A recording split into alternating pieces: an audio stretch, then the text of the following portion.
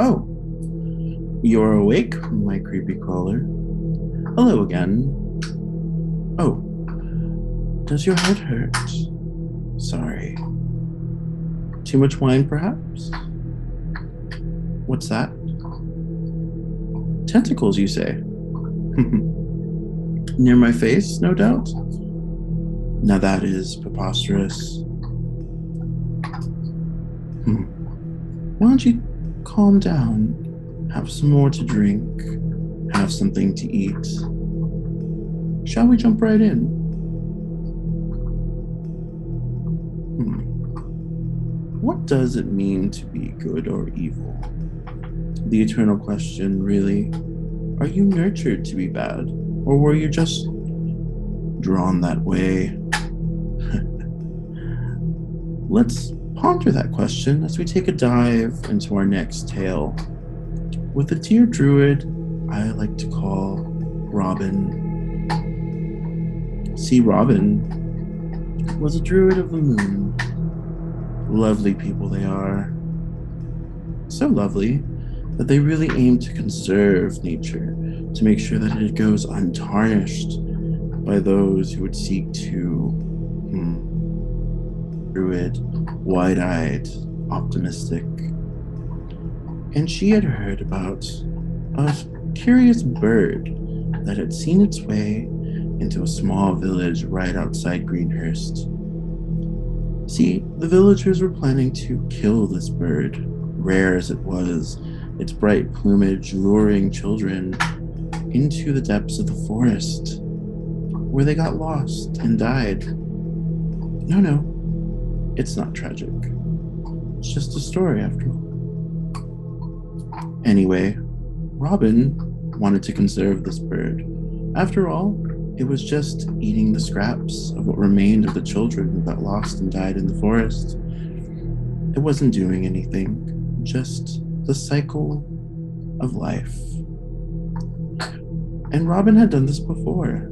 She had found animals who were doing less than nice things, as some people would say, and she simply cast a spell, one that gave the animals sentience.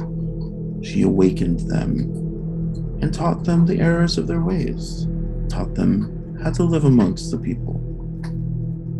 Robin was sure that this would be the same. She would find the bird, cast her spell, and then she would teach it the ways of civilized life so that it could live amongst the villagers outside of Greenhurst and not be killed off. So she traveled from her small, pathetic village and made her way to Greenhurst into the depths of the forest, avoiding the deep drops of the cliffs and the tangled roots of the underbrush.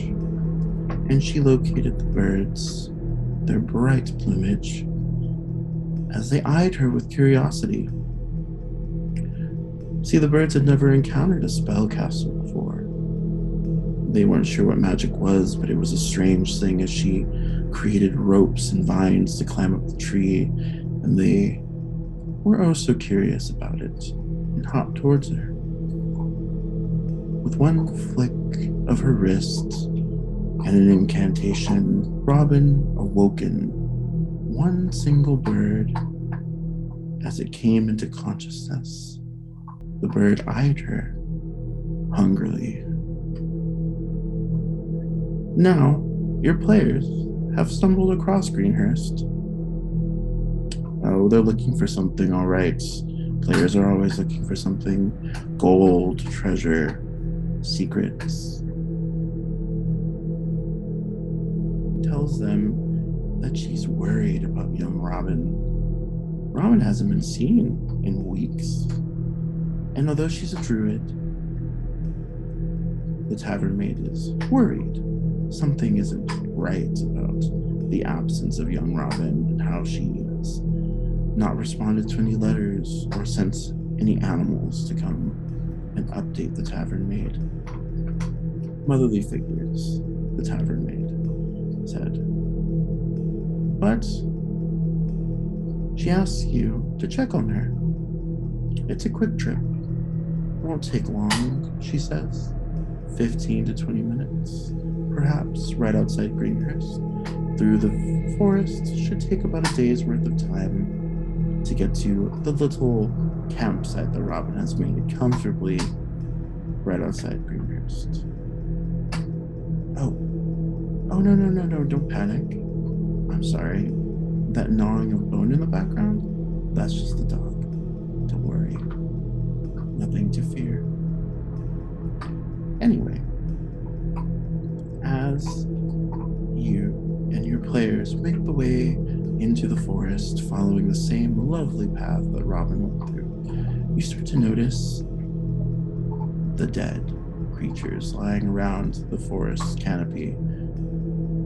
Lions and cats and gorillan, things too big to be truly hunted in this area, all missing scraps of flesh from them, burrowed holes in their skin, their brain matter exposed deliciously, and all around dead in strange and mysterious ways.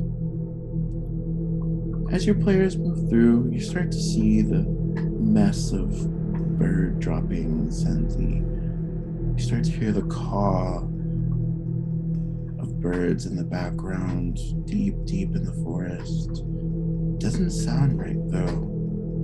It sounds almost like common, a mixture of common and chirps, similar to Aarakocras or Kenkus, a strange mimicry of a language.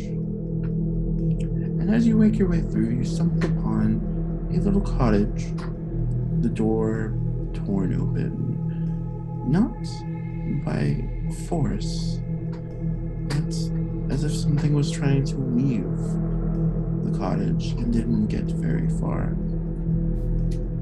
There are splatters of blood across the door and leading into the hallway. And as your players provisions all turned over, pecked away at, and a journal splattered with blood on a single page. As your players pick it up, they try to peel away the sticky paper from each other as they attempt to read the notes left behind by dear Robin.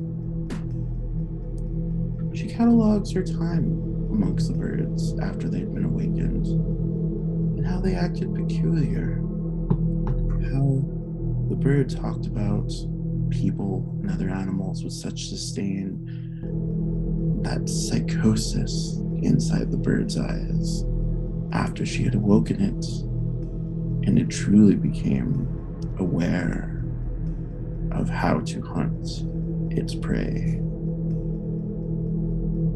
And soon, on the last page of Robin's journal, it says, she's terrified about what she did, because even the smallest animals, when given the chance to become truly aware, can be evil. Don't you think? Your players will have fun playing against the flocks of birds that come at them with such intelligence.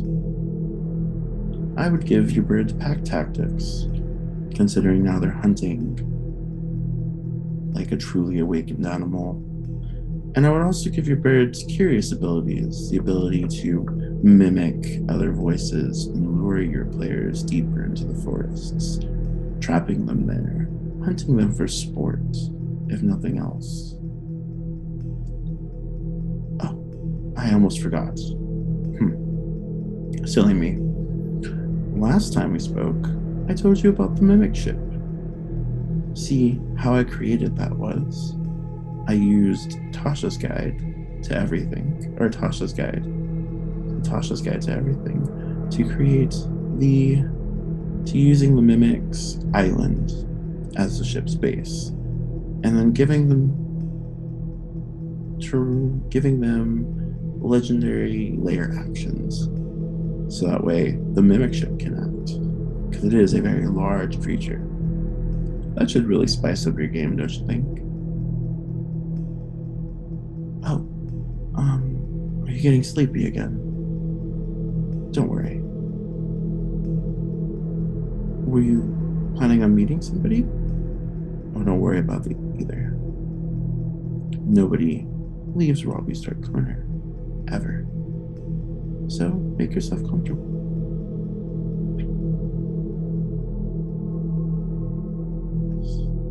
Or that little chirping sound in your ear.